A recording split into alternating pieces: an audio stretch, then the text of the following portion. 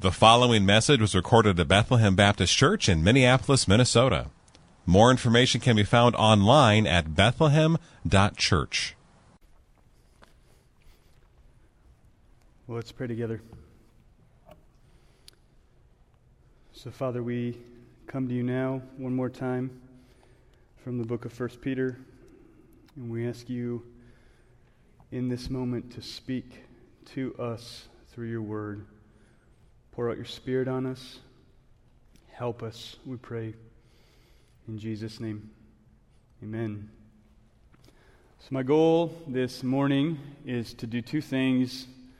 One, I want to review some of the deep truths of 1 Peter, try to press them into our souls just one last time. Since we're the campus that's ahead by a week, we can do that one more time.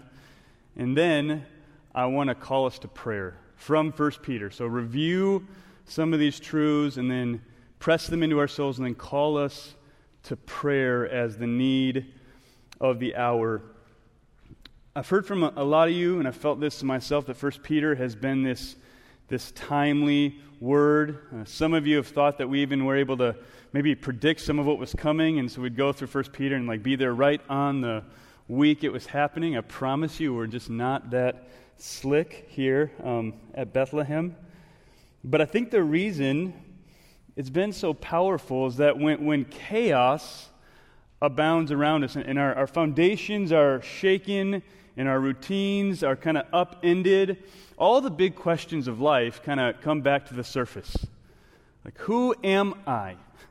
What is all this about? What am I supposed to be doing in this moment? What am I most called to?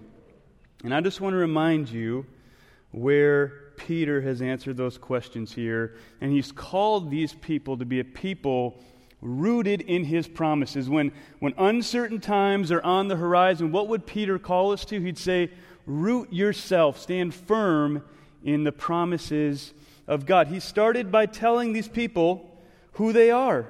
Peter started by telling them who they are, what their identity was. In an age of identity politics happening all the time, this is your identity as a Christian, first and foremost. And then he piled on the promises of God. He says, you're elect exiles. This isn't your home. You're set apart by the Holy Spirit. You're sprinkled with blood. Why? To obey Jesus Christ. Those identity markers are enough for us to chew on for the rest of our lives.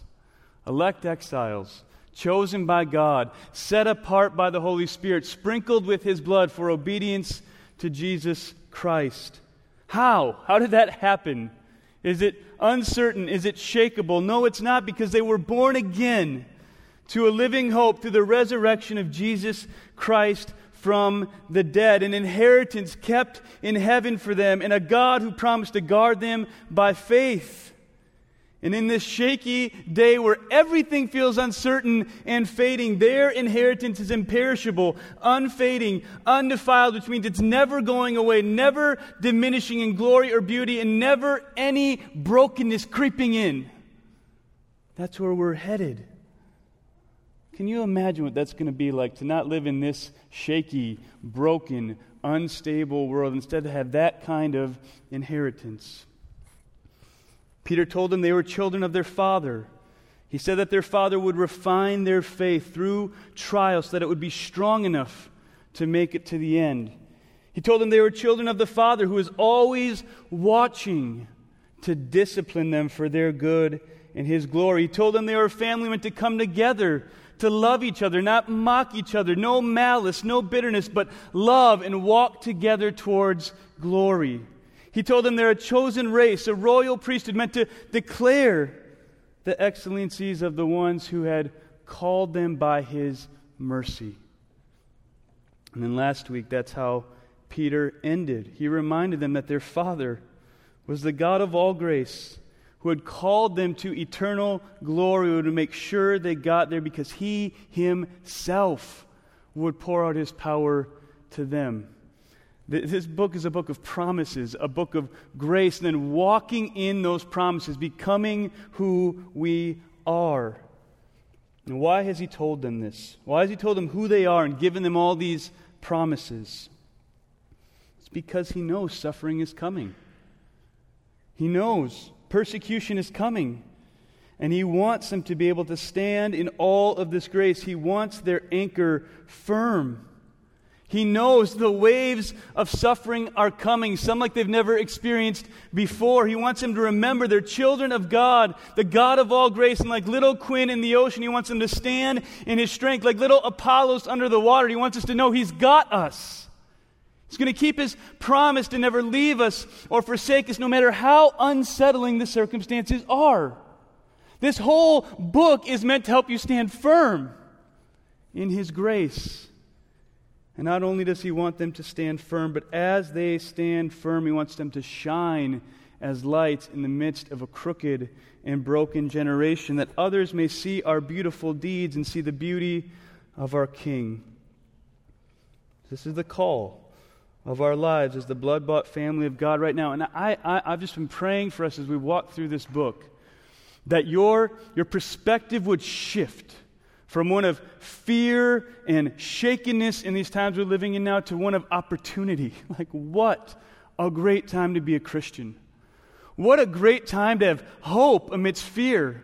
What a great time to have an unshakable kingdom when everything is shaking. What a great time to have unity in Christ above all other things. Stand firm in his grace amidst the waves of social unrest, election seasons, COVID-19, job losses, disease, and even death, to shine forth his glory as we hope not in politicians, but in Jesus, as we love each other and those who curse us with self-giving love, as we honor politicians we struggle with, as we show our unity in the gospel is so much stronger than the opinions or preferences or lies that could divide us, as we cling to our King as our steady anchor in the midst of uncertain waves in 2020. That's what this book is for.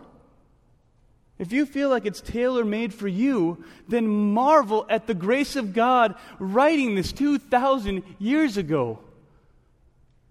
His word remains relevant because he cares for his people. So Peter has tried to show us that we're a people rooted in his promises, standing in his grace and shining forth his glory. And what I want to do today is look at the 4 times that Peter mentions prayer, because I think prayer is the greatest need of the hour. And I think prayer is the most basic expression of faith. Prayer is the most basic expression of faith.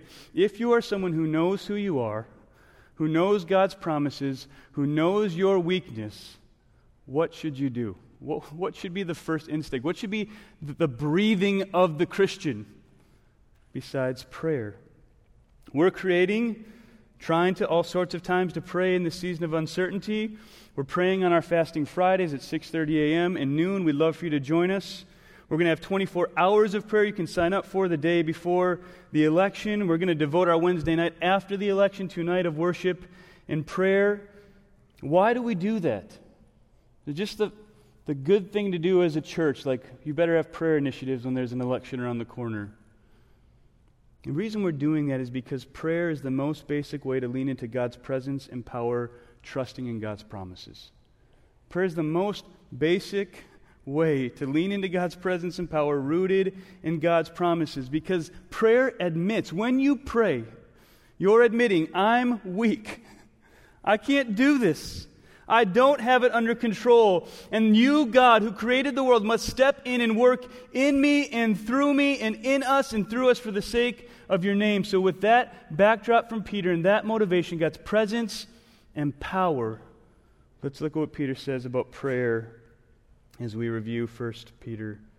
So point number 1 is some promises for prayer. Listen to 1 Peter 3:12 first with this stunning promise about prayer. It says, "For the eyes of the Lord are on the righteous, and his ears are open to their prayer." You say, why should we pray? Does my prayer matter? Does God hear me? Why would we pray? Because our Father's eyes are on us. Isn't that amazing? The God of the universe. When you look at Him, you'll find Him looking at you. He's always with us. We are righteous in Christ, and our Father's ears are open to our prayers. Like Revelation 8 tells us they're a sweet aroma to Him. Hebrews 12 tells us we can approach boldly and find a throne of grace. Ephesians 2 tells us we have access by the Holy Spirit. Our God is not sullen and annoyed like some parents are, like some of us parents are in this world, and we just wish our kids would stop coming and asking the same thing. His eyes are on you. His ears are open to you. So in this season of uncertainty, I want you to have this picture in your mind. When you're afraid and the waves are crashing over you and you feel like you're alone, if you would just look behind you, what you would see is your Father's eyes are already on you. He sees you. He hasn't lost sight of you. And when you cry out to Him in your pain and uncertainty, or when you cry out to Him for power to help you obey, He will not turn His back on you. He will run to you, and He will stoop down and look you in the face and listen and say, I've been waiting. I've been waiting for you to come. This is the promise from James. If we will draw near to God, then He will draw near to us. What a stunning promise it is from the God of the universe. Hey, just draw near to me and I will draw near to you. And here's this second promise of Peter about prayer. Pastor Nick preached on this a few weeks ago, chapter 5, verses 6 and 7. It says, humble yourselves, therefore, under the mighty hand of God, so that at the proper time He may exalt you, casting all your anxieties on Him, because He cares for you. What a stunning invitation. We are invited to cast our anxieties on the God of the universe because He cares for us. He cares about whatever is in your heart right now. There are things you haven't told anybody else, fears you haven't voiced to anybody else, sins you haven't confessed to anybody else. There's all sorts of things that no one else knows, and He says, bring those to me, cast them on me. They're not too big for me. They're not too ugly for me. They're not too sinful for me. You're not too far gone for me. Cast your anxieties on me. We just sang about it, and what a friend we have in Jesus. I don't know how many people carry so much shame and guilt and pain on their own and try to fix themselves up before they talk to God. Like His eyes aren't already on you. Just go to Him and talk to Him rather than going, I'm going to clean myself up, then I'll go to Him. I'm going to clean myself up. Man, Monday and Tuesday were bad, but if I have a good Wednesday to Saturday, I can worship on Sunday. That's not maturity. Maturity in Christ is, I did it again. I'm going to run to Him quicker this time. He invites me to cast all my anxieties, all my cares on Him.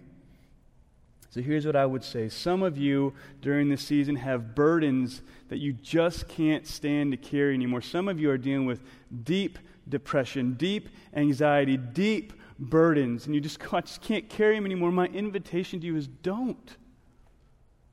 Don't carry them anymore by yourself. Cast them on the shoulders of your Father in heaven, whose eyes are on you, whose ears are open to you. Why? Because He cares for you. He already knows your pain. He already knows your fear. He already knows your brokenness. He already knows your failure.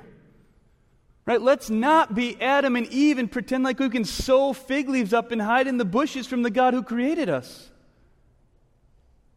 Cast our cares on Him. To be naked and unashamed before Him because Jesus has paid the price and clothed us in His righteousness. I'm not immune to these things. I preach these things. I'm preaching to my own soul. I wake up and the first thoughts, just naturally, almost every day for me, and the last thoughts, naturally, of every night for me are so easily filled with my fears and my failures. It's just who we are. And there is plenty to fear, and there are plenty of ways I fail, so there's no shortage of material. Right? I can just run it through my mind easily. I wake up in the morning and I'm just like, oh, I blew it in that meeting. Oh, I blew it that moment with one of my kids right before bedtime. Oh, I blew it with Kelly. I'm afraid of this. What's going to happen in this conflict? What's going to go on there? And so what I've begun to do in the morning and evening for a few years now is simply look all of it right in the face. So rather than numb it with Netflix, right, rather than numb it with food, rather than do whatever else I might be tempted to do, I just look it in the face and I remember who my Father is and I just tell Him, Lord, you've got to take it. I can't bear this.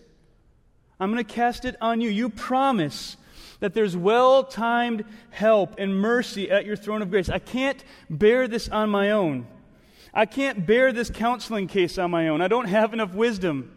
I can't bear my parenting needs or failures on my own. I'm not a good enough dad. I can't bear my family's suffering on my own. I can't do it anymore. I can't walk through another year of suffering, Lord. I can't go another day. I can't watch my family suffer. I can't bear my sinful failures on my own. I'm still too harsh sometimes, too impatient sometimes. I can't bear the uncertainty and conflicts in the church on my own. Our people are fighting over secondary things. What am I going to do? So, Lord, I have to give it to you. To give it to Him. I just look it in the face and I just list it. Say, Lord, take this, and take this, and take this. And I cast those cares on Him. And what's funny and sweet is that as I do that, that's when I feel His care for me. I'm drawing near to Him, and what does He do? He keeps His promise to draw near to me. I experience His watching eyes and His open ears. Who is more faithful than Him? Like, test Him. Will He not be there to keep His promises? Will His power not be enough to sustain? He's the God of all grace and all power. You can't out-sin His grace. You can't have cares too big for His power. We can leave the restlessness of our fears and failures, cast our cares on our Father, and run to Jesus, who promises rest for our souls because His yoke is easy and His burden is light. Rooted in these promises, we should storm the throne of grace for God's presence and power as needy children with our biggest, ugliest cares, because we know our Father's arms are there to hold us in the waves. Let's put it to you this morning. Does your prayer life reflect that you believe these promises? And that's not a guilt trip. Like, no one's going to pray more because you're guilty. You might for a week or two. It's an invitation. This is true. God is either real or He's not. And if He's real and if this is who He is, will you pray? Will you bring your cares to Him? Okay, point number 2. General principle of prayer. So our union with Christ can never be broken because of His death and resurrection.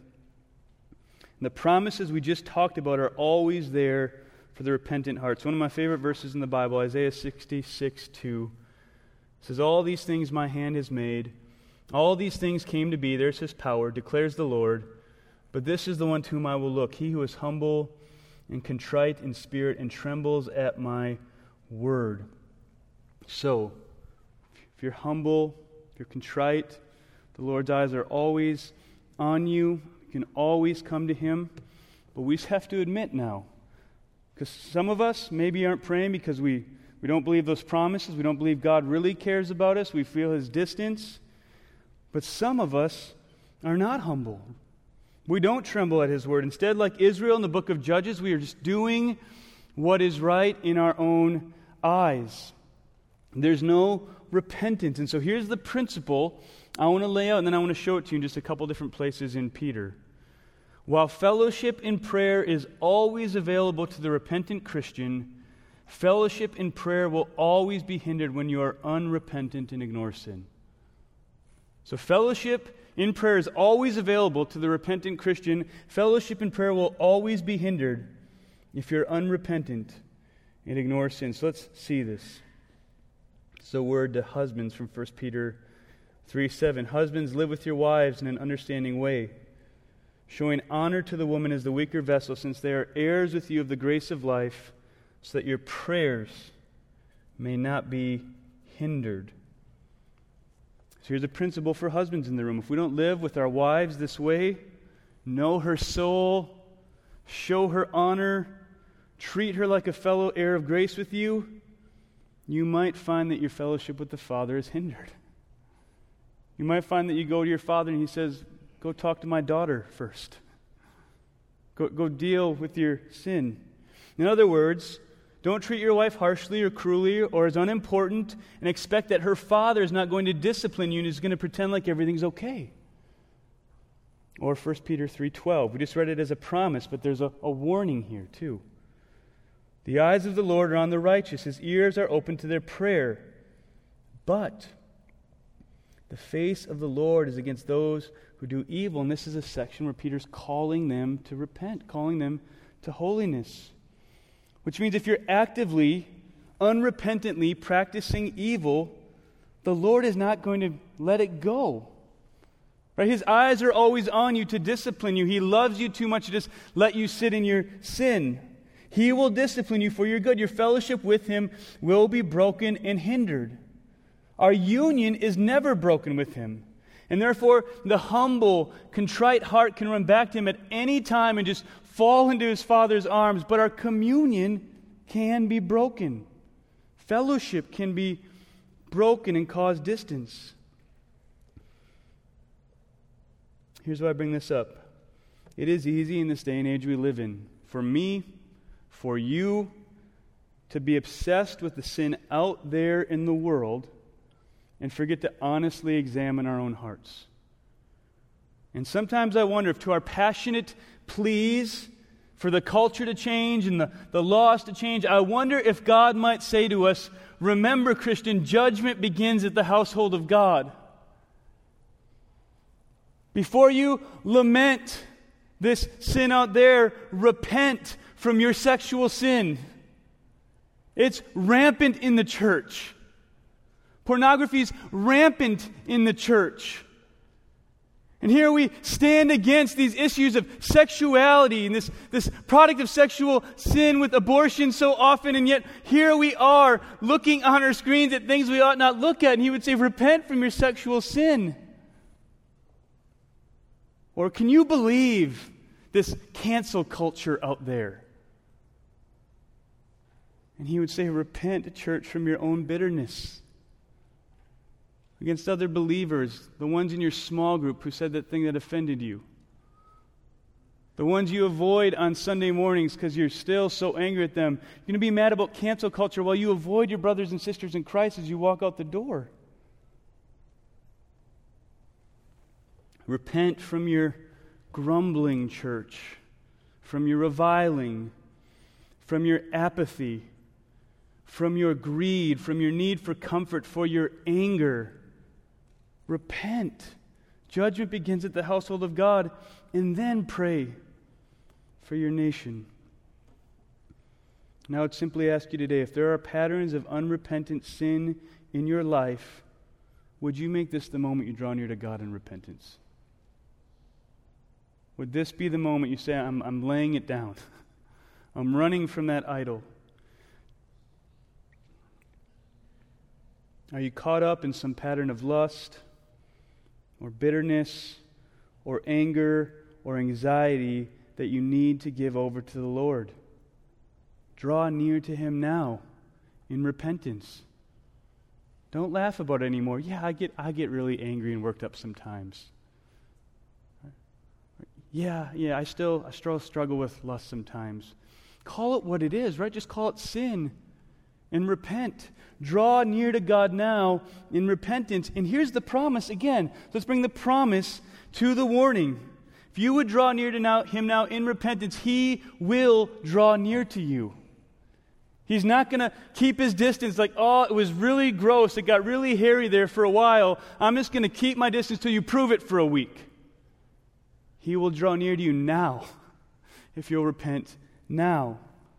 If we want to see our world change, it's going to happen through prayer. And if we want deep fellowship with our Father in prayer, we cannot fellowship with idols while we fellowship with Him. The promises to pray are great. So as a church, let us throw off every weight and sin which clings so close, and let us run the race set before us, drawing near to Christ and His throne of grace in repentance. And here's where points 1 and 2 come together, our dependence and our repentance. Stacy Thorpe sent me this quote after I sent her this manuscript from Zach Eswine, and here's what he says. You and I were never meant to repent for not being everywhere for everybody and all at once. You and I are meant to repent because we've tried to be. So our repentance and our dependence comes together. Listen to it one more time. You and I were never meant to repent for not being everywhere for everybody and all at once. You and I are meant to repent because we've tried to be. So can we just admit this? In this season, the reason we're so afraid is because we are so used to having control, being able to pull ourselves up by our own bootstraps, order things with one click and they're there tomorrow. We're so used to control, so efficient, so able to get things done, so wanting what we want now, needing what we need now. And here he would say, repent because you've tried to do that over and over again. You're never meant to do that. And that's why the divorce is so easy to act like the problems are out there, not in here. Because we've acted like we're responsible for everything and we haven't even taken responsibility for our own hearts. But here's the good news. You can run to Him in repentance and dependence every day. So if you're sitting there and you're going, yeah, Pastor Dave, and I've done that every day and I just keep doing the same things. Again today. There's new mercies every morning. They're never ending from the God of grace. And the life of Christian maturity is a life of constant repentance. It's a life of constant coming back and saying, I can't, you can, I've sinned, you're the Savior, I'm weak, you're strong, please meet me, please help me, please forgive me. Point number 3, the present need of prayer. So this is from chapter 4. Verse 7, Peter says, the end of all things is at hand. Therefore, be self-controlled and sober-minded. Okay, so before I read the last part, think about that. The end of all things, like here we are, we're living in the last days. You need to be self-controlled. You need to be sober-minded. Why? For the sake of your prayers. That must mean Peter thinks prayer is pretty important. The end of all things is at hand. Therefore, be self-controlled, be sober-minded. Why? For the sake of your prayers. Which means we're living between the first and second coming of Jesus. That's what the Bible calls these last days, the end of all things. We're a people waiting to head home to be with Him forever. His return is imminent, even if we don't know when. And the call here, and the call on the Christian in the Bible is not to predict when He's coming, but rather to call us to sober-mindedness and self-control so that we can be a people of passionate prayer, always ready for His coming. The need of the hour is prayer. People in our neighborhoods and the nations are still lost during 2020. They're still lost. The need hasn't changed. The deepest need hasn't changed. There are neighbors you have who have never heard about Jesus Christ. Would we pray for them? There are people suffering in our midst, outside of our midst. Let us pray for them. So Peter says, bathe your mind in who you are and what you're called to so that you're drawn to prayer. So let me ask you, are you sober-minded and self-controlled? Are you filling your soul with healthy meals from the Word to let it shape you and calm you and hold you so that then you can go to God in prayer with a clear, sober-mindedness? Or are you filling your soul with a late-night Taco Bell run of the world that only will cause you to run on anxiety and adrenaline and post more than you pray? For Matt Moore. So why do I say go to the Word for this? Why should we do that? Why do I say go to the Word? Because the last time He called them to be sober-minded was chapter 1, where He told them to set their hope fully on Jesus Christ. So I'll say, how are you going to do that apart from the Word of God? How are you going to set your mind on Jesus Christ apart from the Word of God? You're going to find that on social media. You're going to find that on the news. You've seen you're not going to find it in a debate. How are you going to set your mind on Jesus Christ? Christians have a chance, an opportunity to shine brightly in this season if we would fix our eyes on Jesus and pray for an outpouring of His presence. We have a chance to be firm and not be shaken. We have this opportunity to bless those who curse us. Right? We have a chance to submit to and honor those we don't agree with. We have a chance to fill the places we're in with beautiful deeds that show the beauty of our King, and it's going to happen by prayer. And if you don't like something in that list I just read, you're going to have to deal with Peter and not me. Those are direct quotes from him. There is nothing more important in this moment than a praying church. And if we want to be a praying church, we have to fix our hope fully on Jesus Christ in these present days. So here's what I'm going to call us to as we head towards a crazy time. You think it's crazy now? I think it's about to get crazier. Would you commit, everyone, South Campus, at home, in the Commons, in here, would you commit to opening the Word of God and reminding yourself of the good news of Jesus before you look at any other news every single day? Let's commit. I'm going to the Word first. I'm going to the Word first. I'm going to the Word until my heart is settled in it. Would you commit to eating true bread and drinking true living water before you fill up on so much garbage? There's no room in there anymore. Would you commit to turning off your TV or your phone or whatever else you go to if you feel your soul losing control or sobriety and run to Jesus? So you begin to feel, I'm getting worked up, I'm getting anxious. Would you commit to leaving that television, leaving that device, even leaving that conversation if you need to, and saying, I got to go do some work with Jesus? Would you commit to pray more than you post? Before I post, I'm going to go to a season of prayer. Would you commit to pour out your heart before God before you pour out your opinions to others? I'm asking you to do it. I'm asking you to walk, to position yourself under the waterfall of God's grace, to lean into His promises to His people, to meet you, to meet us. Let's go to the application. This is what my hope is for us, that we'd be a people that prove His power. As we give ourselves to prayer, and as He meets us with His presence, which He promises to, we become a people who prove His power.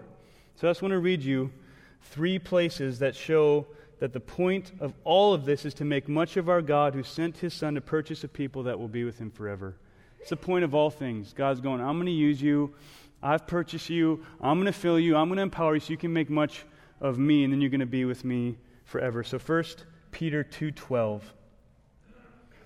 says, keep your conduct among the Gentiles honorable, so that when they speak against you as evildoers, they may see your good deeds and glorify God on the day of visitation. Or 1 Peter 4:11, whoever speaks as one who speaks the oracles of God, whoever serves as one who serves by the strength that God supplies, in order that in everything God may be glorified through Jesus Christ.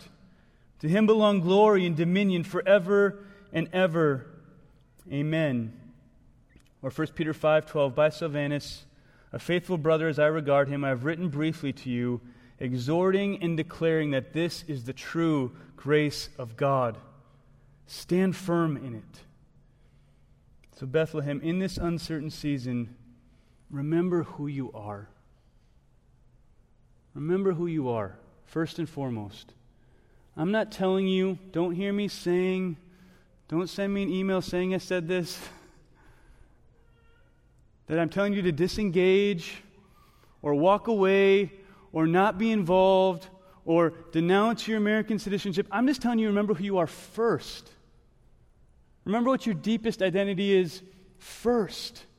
You want to be the best citizen of America, you better remember who you are in Christ first.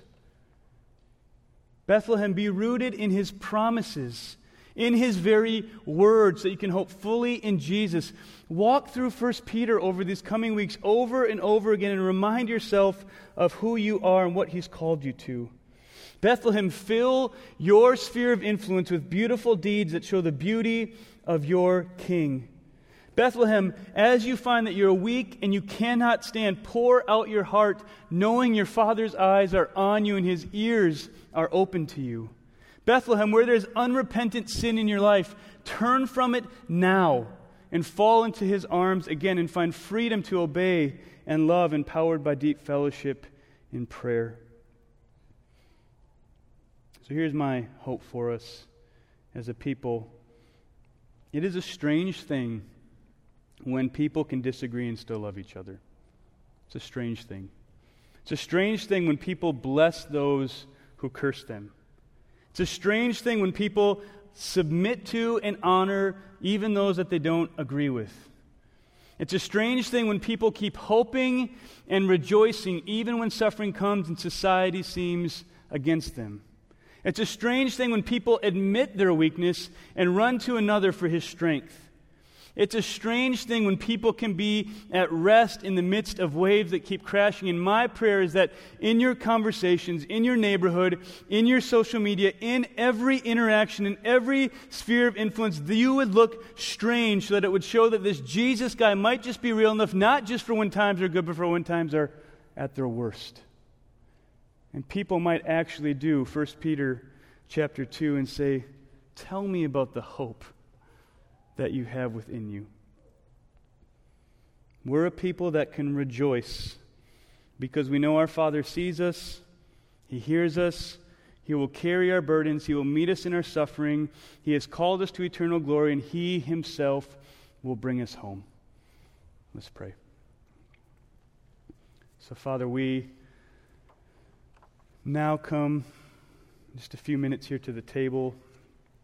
This is a time where we can just examine our own hearts, where we've not trusted you, where we've struggled to trust you, where we've sought comfort in other places. So Lord, just help us honestly examine our own hearts. You see it already. Help us not play games with ourselves. Help us not play games with you. Help us cast our cares, our burdens on you because you care for us. And then, Father, would you remind us that your gospel is true, our sins are forgiven, and empower us in this season to be a praying people that trust you, that stand in your promises. Help us be people that rejoice even when the times are hardest, because we know we have a Father who has called us to eternal glory and promises to bring us home. We pray all this in Jesus' name. Amen. Thank you for listening to this message from Bethlehem Baptist Church in Minneapolis, Minnesota. Feel free to make copies of this message to give to others, but please do not charge for these copies or alter their content in any way without written permission from Bethlehem Baptist Church. For more information, we invite you to visit us online at bethlehem.church or write us at 720 13th Avenue South, Minneapolis, Minnesota, 55415. Bethlehem Baptist Church, spreading a passion for the supremacy of God in all things, for the joy of all peoples, through Jesus Christ.